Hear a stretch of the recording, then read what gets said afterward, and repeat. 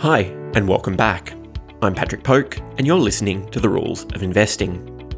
The Rules of Investing gets inside the minds of leading investors, economists, and industry experts, and it's brought to you by Livewire Markets. Today's guest is Richard Ivers, Portfolio Manager at Prime Value. Richard has nearly 2 decades of experience covering and managing portfolios for Australian small-cap equities. He also has a wealth of experience in the corporate world, having worked in strategy and consulting roles for finance and tech firms across Europe. He joined Prime Value 3 years ago, and the fund has returned nearly 20% per annum since. In this episode, he explains how his experience in the corporate world has helped inform his investment decisions.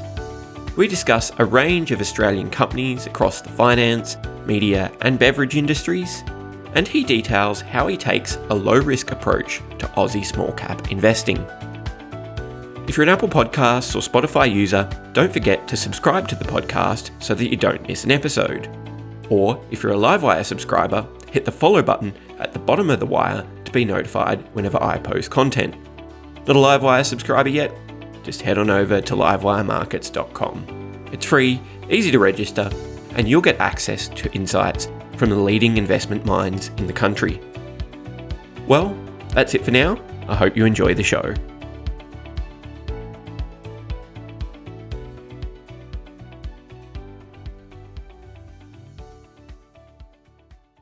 Richard, welcome to the show. It's good to be speaking with you.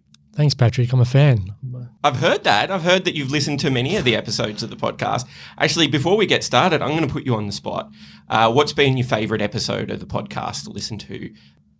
I liked Jeremy Grantham a couple of weeks ago. I thought that was it was actually probably a month ago, actually. That was a great interview and a great guest to have, a global fund manager and doyen of the industry. So that was brilliant, I thought. Yeah, I really enjoyed that one. It was it's a rare opportunity to get to speak to somebody with his kind of breadth of experience, and how many people do you know who started investing in the 60s? Yeah. I've come across a handful from like the 80s and 70s who are still in the industry, but people who invested through that period in the 70s are very, very rare these days. But seeing as we're talking about history and looking back at the past.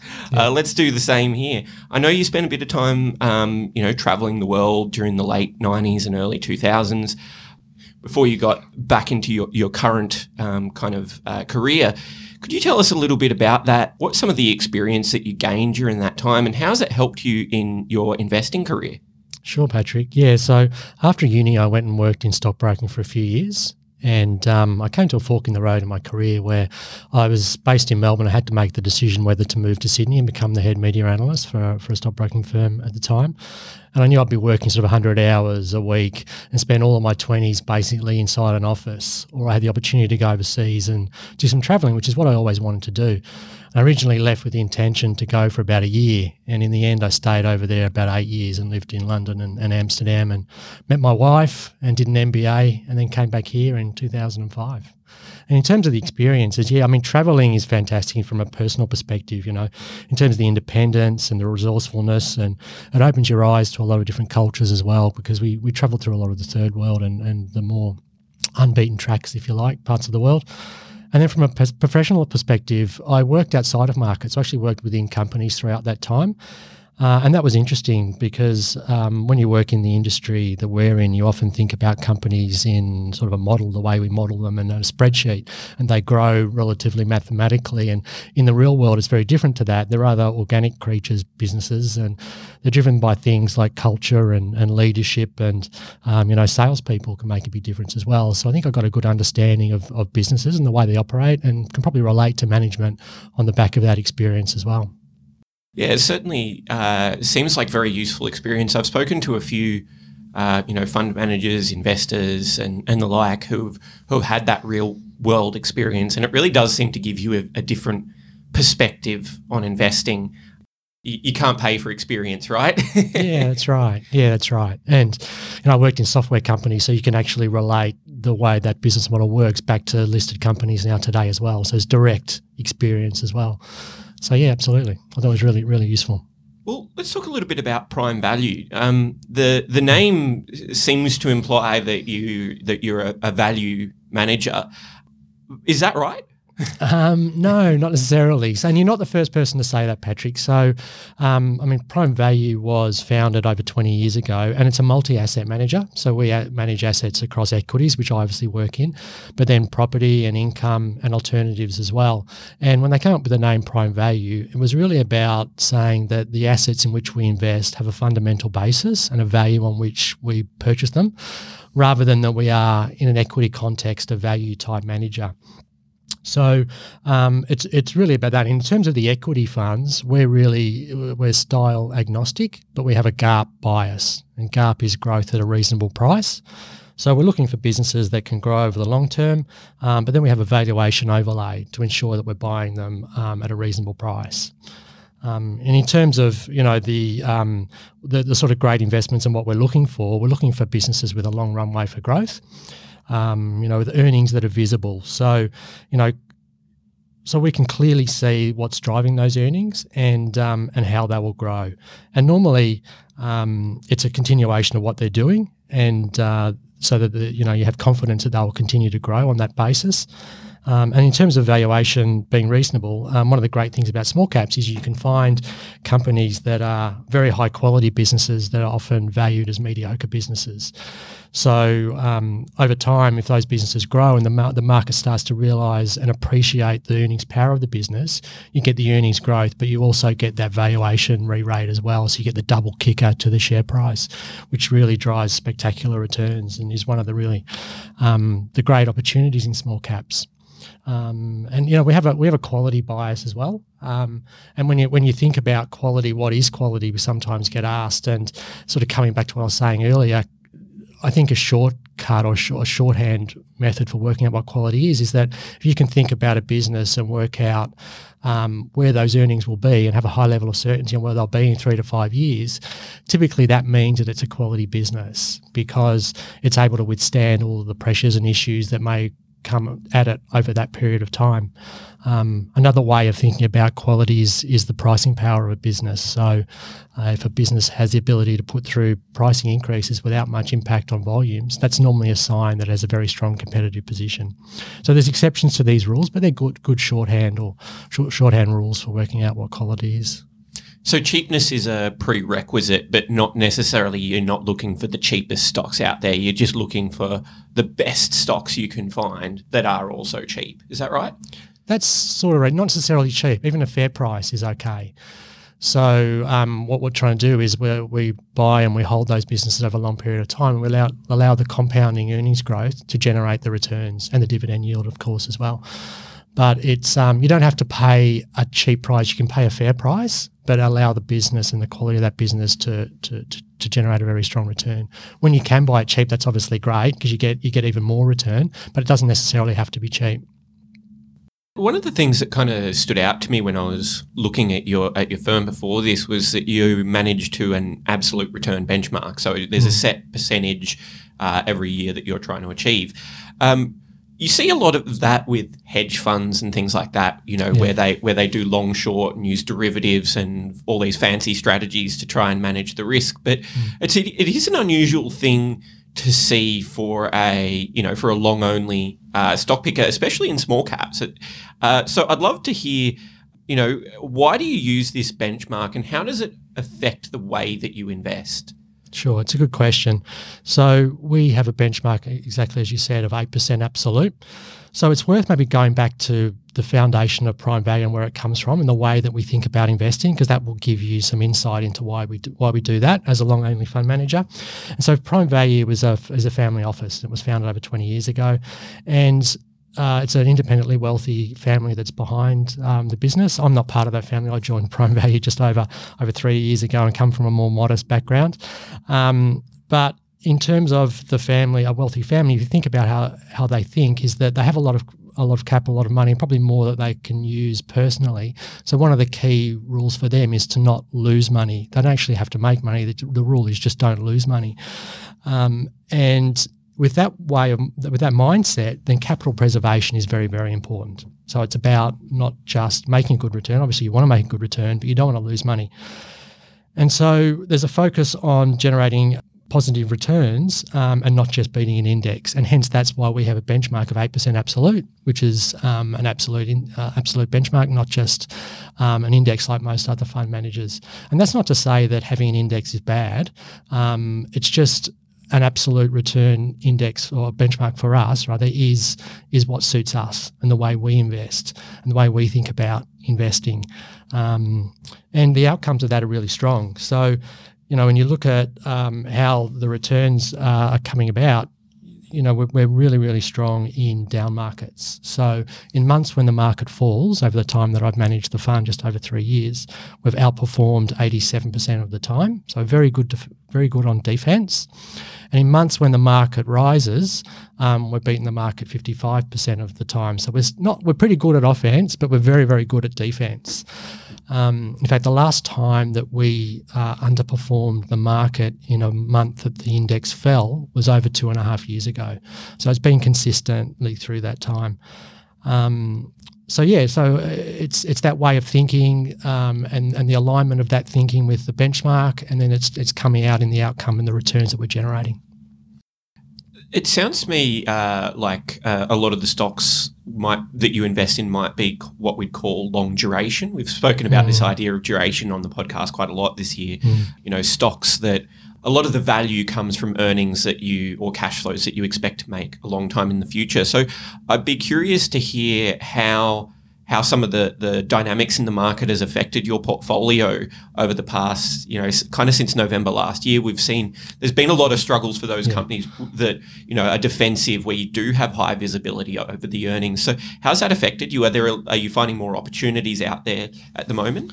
Yeah, I think you're getting to the rising interest rates issue. And you're right, but we're still agnostic, but we are fundamentally in that GARP space. So we do have a valuation overlay. So the businesses that we buy typically are reasonably valued. They're not excessive or, those really, really high growth, high tech names where they're unprofitable for many, many years. And then all the valuation is based on the profits in 10 years' time. In fact, it's pretty rare that we actually own a business that is unprofitable. So we're not really in that space. So we've performed strongly through that rotation to value. We've outperformed through that period.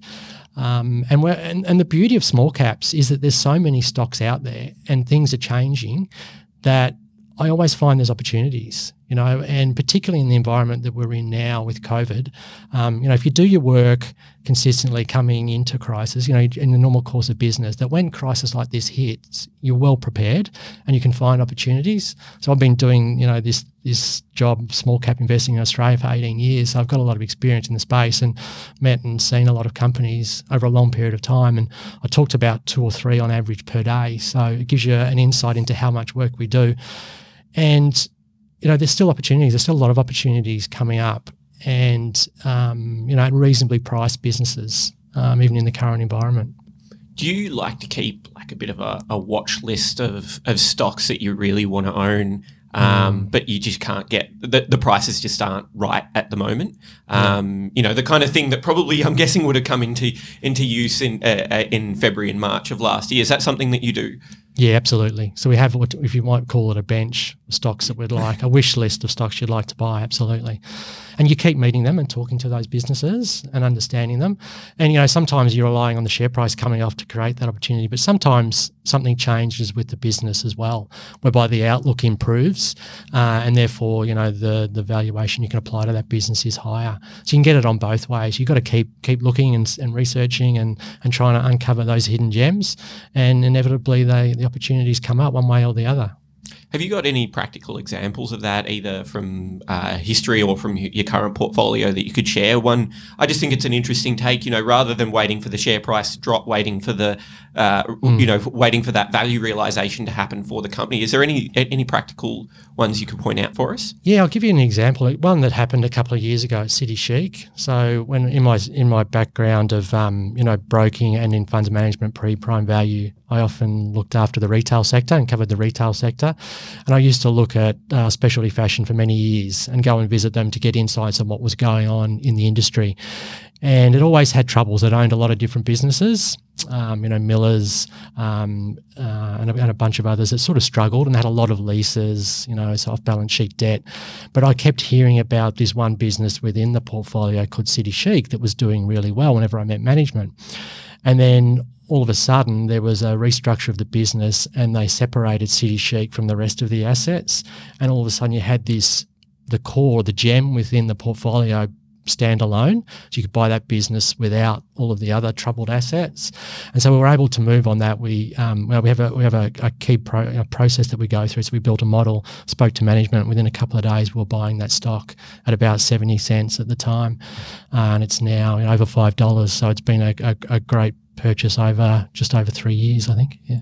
What do the opportunities look like for the company today? Do you think that there's still growth ahead for City Chic? Yeah, absolutely. So we still own it in the portfolio, and they are growing organically and have consistently grown organically, putting COVID to the side, the disruptions. And they will be a beneficiary too of the reopening. So they sold a lot of dresses. I think 60% of the sales here in Australia were dresses pre-COVID, and with nobody going out through COVID lockdowns and the like, then that part of the market was very soft for them.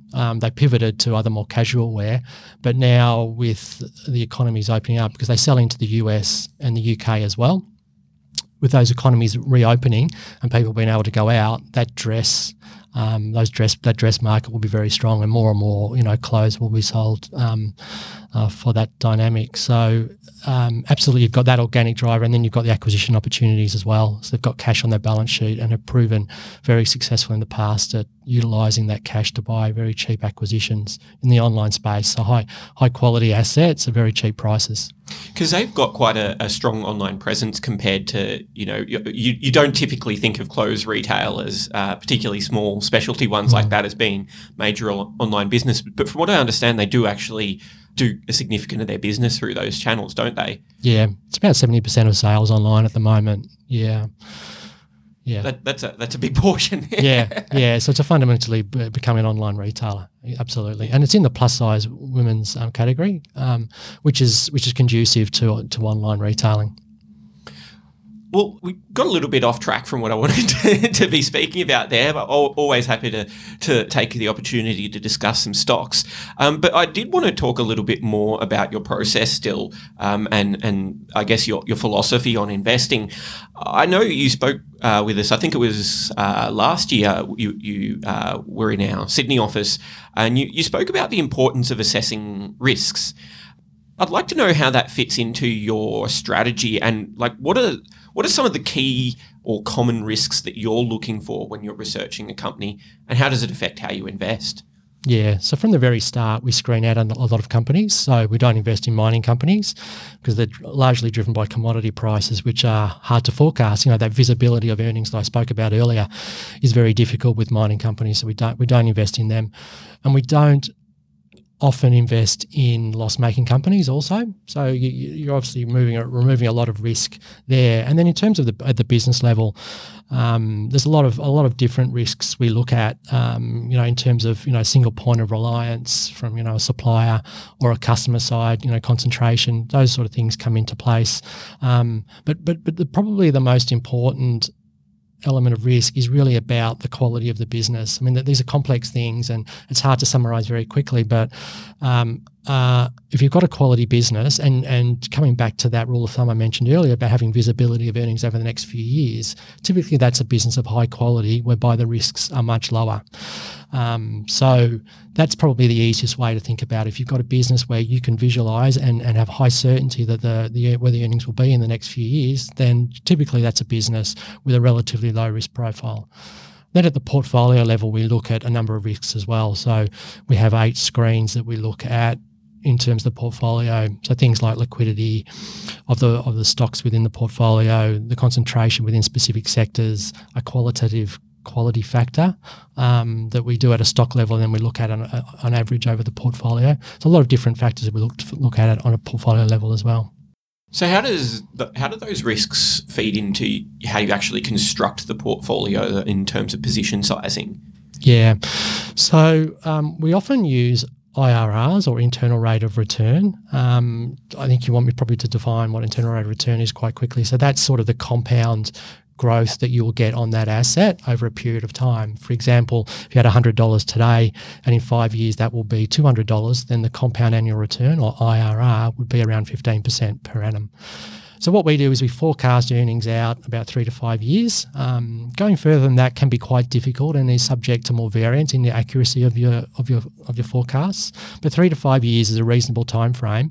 We then apply what would be a reasonable multiple on that business over that at that time. That gives you the potential return. You've got dividends coming through in the meantime as well. So that gives you an idea of the return that you'll generate. Now, we won't put the company with the highest return at the largest weight in the portfolio. We will then look at the risks of each company and assess how that fits. And typically the companies with the lowest risk will actually have a higher weighting. So we might have a company that has a potential IRR of 10%, and that may actually be a much larger weighting than a company that has a potential IRR of 20%. So it comes back to the preservation of capital, protecting the downside, trying to get good risk-adjusted returns over the long term.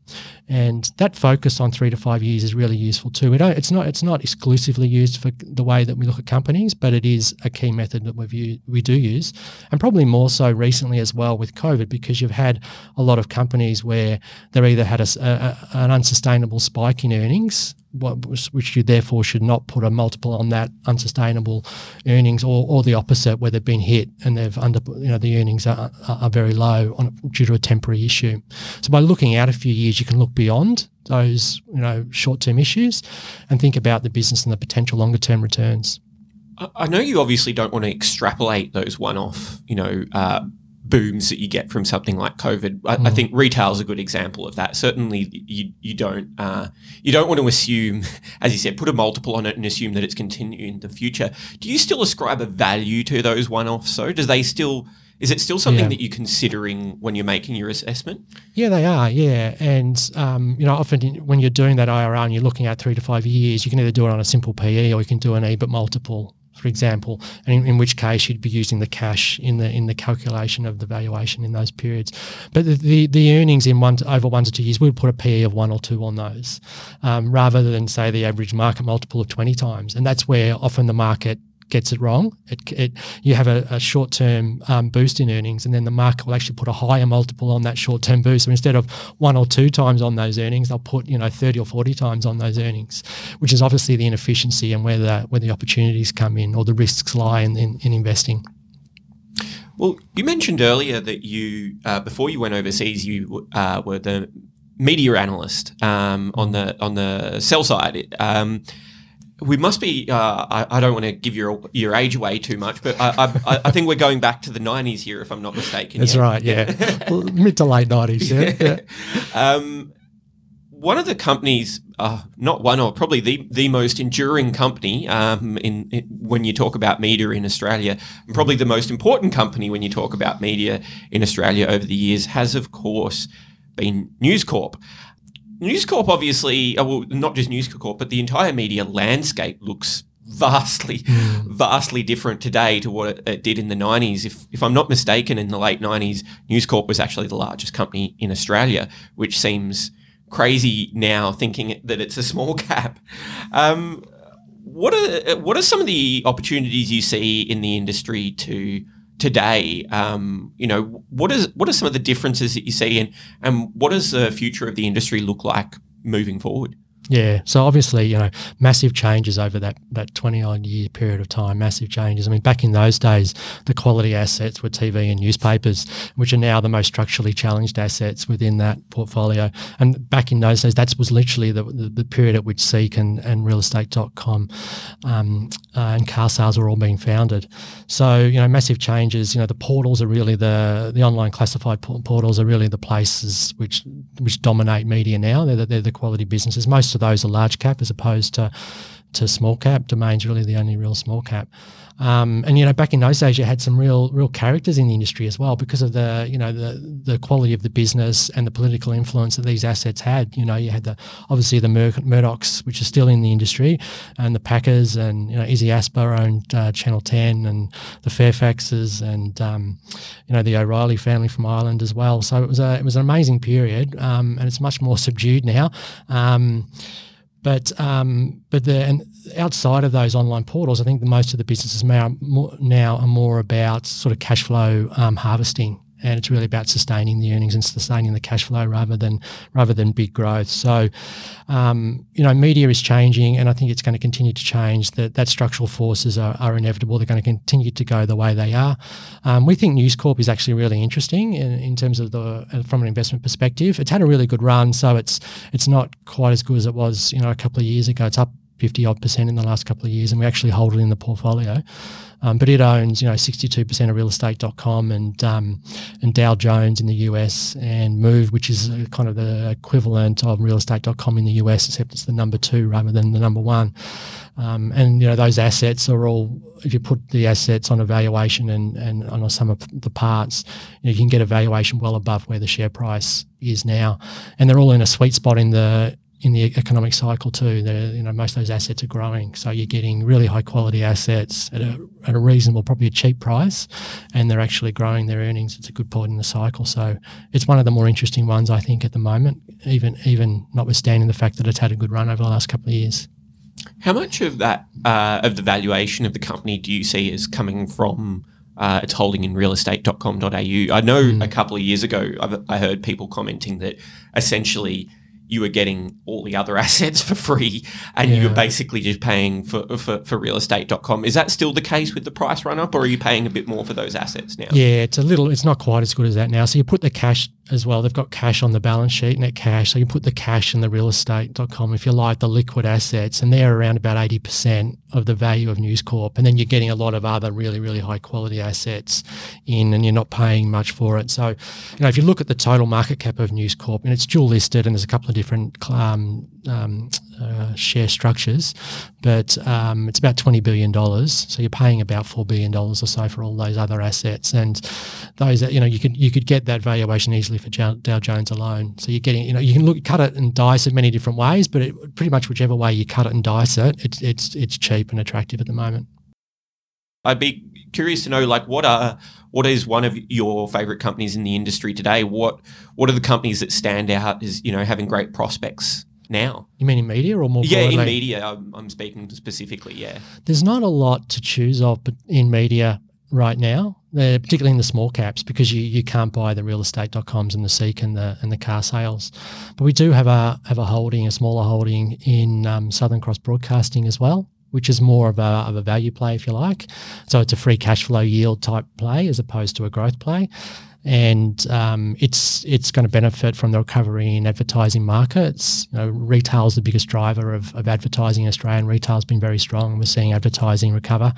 Its balance sheet's been pretty much repaired through the capital raising they did last year, and I think that'll put them in a position to pay out a very, very high payout ratio. So you can see that the earnings are growing. You can see the catalyst for the business to have a higher valuation put on it. That is, the yield will look very attractive, in the coming 6-12 months. So that's another one we own, and that's pretty much the only two we own in the media sector at the moment. Well, switching to another sector, which I understand you have a few holdings in. I don't know exactly how many, but I have spotted a couple, which is the listed funds management sector. It's an interesting one, obviously, because it's a sector that you work in and that we work closely adjacent to. I actually saw recently, I'm not sure if this was one of your holdings or not, but Pinnacle Investments is it clearly is. Yeah, Pinnacle Investments I saw was the number one performing non-resources small cap in the ASX 200 over the preceding 12 months. That was a couple of weeks ago. It might have changed now, but it's a sector that's obviously received a lot of attention in recent times, but also one that's traditionally, I think, flown under the radar a little bit. So I'd like to hear what, from an economic point of view, what attracts you to this style of business? Yeah, so they can be great investments, fund managers. because they can grow fast and they have a low capital requirement, so you can grow without any need for capital. So capital light businesses. There's two key drivers of a fund management business. First, you need the fund manager or the product, if you like. So good fund managers that can generate good returns for investors. And Pinnacle has 16 affiliates that are very, very good fund managers. So they've got that. And then the second part is distribution. So you need a team who can go out and effectively sell that product or attract funds under management to grow the business and generate the profits and the economics of the business. And Pinnacle are also very strong on that side as well. So both, here in Australia and also increasingly global as well, for asset managers that are Australian but also increasingly global as well. So and the other thing that's really attractive about Pinnacle is that they are improving the quality of the business over time. So the type of FUM or funds under management that they're generating is stickier, high quality FUM. And they're bringing on more and more affiliates, which is diversifying the type of assets within the funds management group. So it's growing strongly. The quality of the business is improving as well over time, which makes it really, really attractive. It's a holding within the fund. You're right. How are these types? I'm not referring just to Pinnacle here. I'm talking about the industry more broadly. How are they kind of placed today, given, there's been a lot of talk about the rise of passive management that we've seen over the last 10 years or so. A lot of the flows have gone to passive rather than active. And then more recently, it seems as though there's a bit of a trend towards people taking control of it themselves, and discount online brokerages, your stakes and your in Australia and your Robin Hoods in the US and the like. Do you think that those types of trends have a significant impact on the business opportunities for active managers in this sector? I think you're absolutely right. They are taking share, those elements that you talked about. Perhaps the Robin Hood, you could argue, is actually new money coming into the industry, but passive, absolutely. I think there's always a place, though, for a fund manager that can generate good returns for their investors, that have a good product, that charge reasonable and not excessive fees.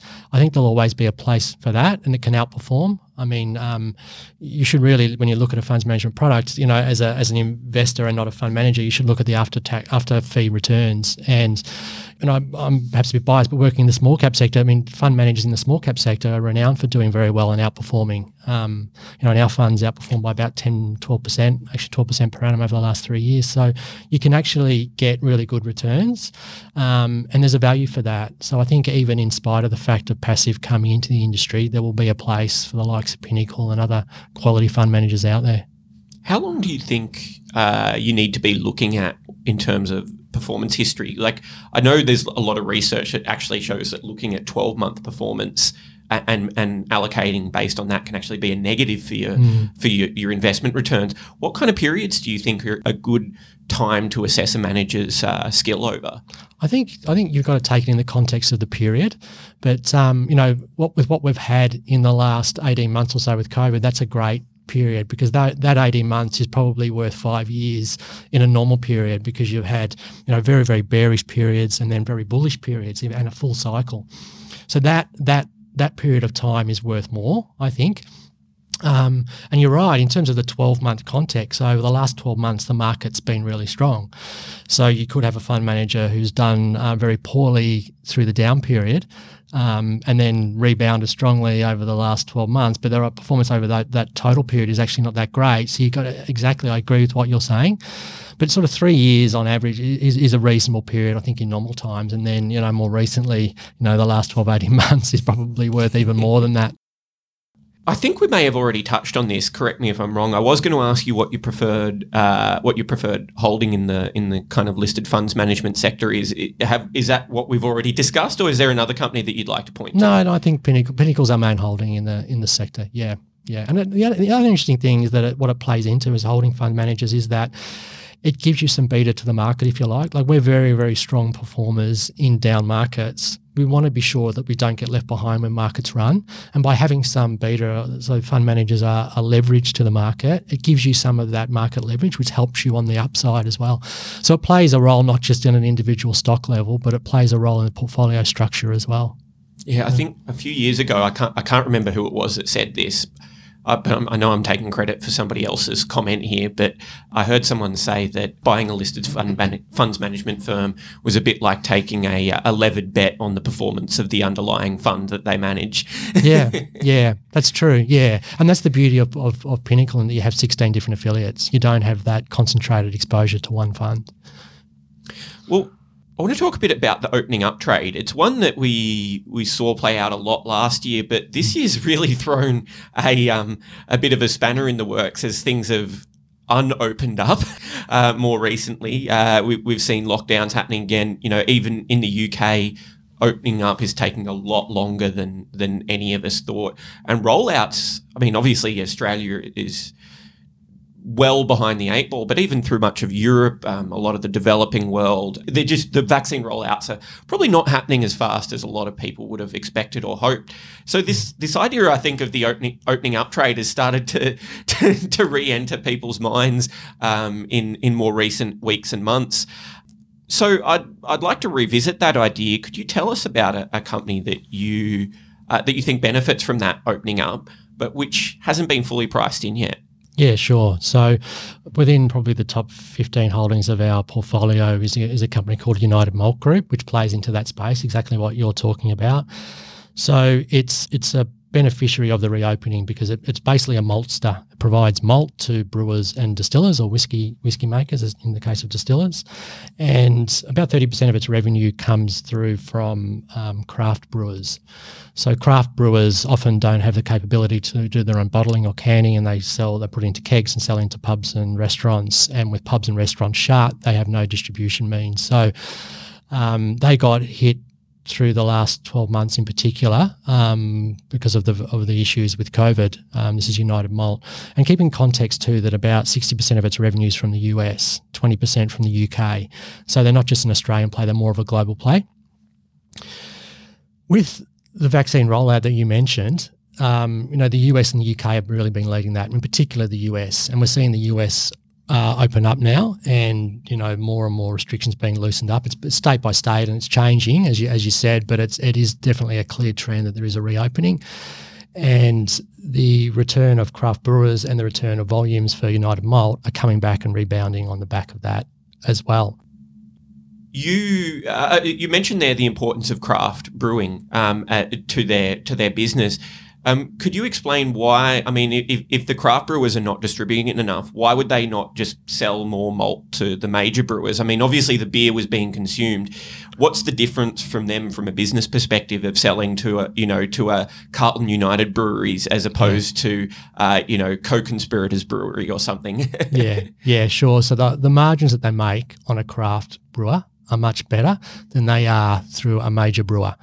And there's two reasons. One is that, the major brewers obviously buy in volume, so they get volume discounts, and therefore it's less profitable for United Malt. And secondly, the craft brewer typically uses more specialty malts and more malt in total as well within the beer. So it's a much higher, it's more profitable business for United Malt. Yeah. How has the business progressed since they demerged from GrainCorp? Actually, I think it was I think it was just as we were shutting down the first time, if I recall correctly, around February, March last year. So obviously United Malt Group used to be part of GrainCorp, and those split off then. Obviously it's a difficult time to have that demerger, but how's the business progressing now? Yeah, so it's actually GrainCorp's been the one that actually performs much better, and generally considered, I think people consider United Malt Group the higher quality of the two, which is interesting. Because, GrainCorp's been the exposure to the rural sector, which has done really well here in Australia. And the reason that they separated, it's worth just taking a step back onto that reason, is that, they were put together initially because they thought there'd be synergies, and there hasn't been much in the way of synergies. They're very different businesses. And GrainCorp's earnings were much more volatile. So it meant that it made it hard for United Malt to invest in growth initiatives because they weren't sure of the cash flow certainty that was going to come through to underpin the investment in the business. Now, they were separated, as you said, about just over 12 months ago, right as COVID was hitting, and it's been obviously a tough time for United Malt over that period because of what we spoke about with, bars and restaurants shutting and hurting the craft brewing side of things. Now I think is the interesting time because now we're coming on the back of that, and the vaccines have been rolled out and the craft brewers are coming back. I mean, there's a lot of different stats out there, and it is changing, but there's indications that, in the US and UK, we're probably back to about 70 to 80% of pre-COVID levels in terms of on-premise consumption of alcohol. So that's, bars and restaurants, which is obviously playing into the craft side. An interesting thing too, I mean, getting away a little bit from your question, but underpinning the investment thesis behind it, United Malt was making about 70 million in net profit pre-COVID. So it gives you an idea of what that business can generate. They've also announced a cost out and efficiency program, which can generate about 25 million in after-tax benefits to the business. And there's been some costs come in, so you can't just add the two together and get your number. We do quite detailed modelling, but this gives you an idea, a back of the envelope idea of where you can get to. You can get close to $100 million in net profit after tax, and the business has got a market capitalisation of 1.3 billion. So it's on a sort of a low teen, mid-teen PE multiple, which compares to the market on about 20 times. So it's obviously relatively cheap. And it's one of those ones that even though it's hurt by COVID, it has actually been profitable through COVID. So you contrast that with the other reopening plays like travel, where, they're burning cash and, they're actually valued at very, very high multiples. This is a business where you're not burning cash, so you have less risk around the balance sheet and sustainability of the business. And the multiple is actually much more attractive as well. So it stacks up to us as a really attractive reopening play. Great. Well, I think that's it for the main part of the interview, but I'm sure you already know what comes here as a regular listener of the show. But I've got some favourite questions that I like to ask every one of my guests. So if you've got another couple of minutes to hang around, absolutely. Then we'll jump into those now. Could you tell me about a book that has either really impressed you or really been influential on your investment philosophy? It's a bit hard because you do so much reading and done over a long period of time. But I'll tell you a book, and it's a bit of a cliche because it's about Buffett. All right, so forgive me, but it's called The Snowball by Alice Schroeder, and it's a really interesting read. And it's an interesting read because a lot of your listeners are probably not investment professionals. They're more just interested in the investment side of things, and you learn a lot of lessons about the power of compounding and long-term returns and the quality of businesses. But it's also an interesting story about a person, Buffett, and some of his warts and all in there as well, not just a sugar-coated fan book, if you like. So I think it's a really good read, and it gives you a lot of interesting lessons as well. As always, I will put a link up on the wire to this podcast on livewiremarkets.com to both Booktopia and Amazon, so as not to play favourites there, if you would like to check that book out for yourself. The name again is The Snowball by, what's her surname? Alice? Schroeder. Schroeder, thank you. Yeah. I should be an easy one to remember in the Australian funds management industry. Yeah. Could you tell me about one of your biggest gains or losses? What were the lessons that you took from the experience? Biggest gains, one of the great gains that we spoke about earlier has been City Chic, and that's probably been one of the best. Certainly, I think it's been one of the best returning ones over the last 12 months or so. And one of the lessons there is, you've just got to do the work. You've got to get out and look and see companies and try and uncover gems. And you just don't know when that work's going to pay off. It all of a sudden, the opportunity comes up, and if you're not prepared, then you miss it. So that's one of the key things. And also the management are really good. The importance of management, how they manage that business. The guys in there at the moment are really, really strong managers, and you have a lot of confidence that they will drive the business forward. One more question for you. As you know, before I ask it, I always like to insert a little bit of a disclaimer. Don't try this at home. We're not actually suggesting to anybody that you go out there and put all of your money in a single stock and forget about it for 5 years. This is supposed to be a bit of an exercise in long-term thinking and hopefully a little bit of fun. So with that being said, if markets were going to close for the next 5 years, starting from tomorrow, and you could only own shares in one company, what would it be? I'm going to pick one that's a little bit under the radar rather than an obvious one, to make it a little bit more interesting, and that's Equity Trustees, or EQT. So it's only covered by one analyst in the market. It's got a market cap around $600 million. It was founded in 1888, so it's got a history of over 130 years, which gives you a perspective on the sustainability of the business and the fact that you're pretty confident to be around in another 5 years' time. Its role is as a trustee for corporate and super funds on one part of the business, and that's a very, very sticky part of the business. They're very rarely changed.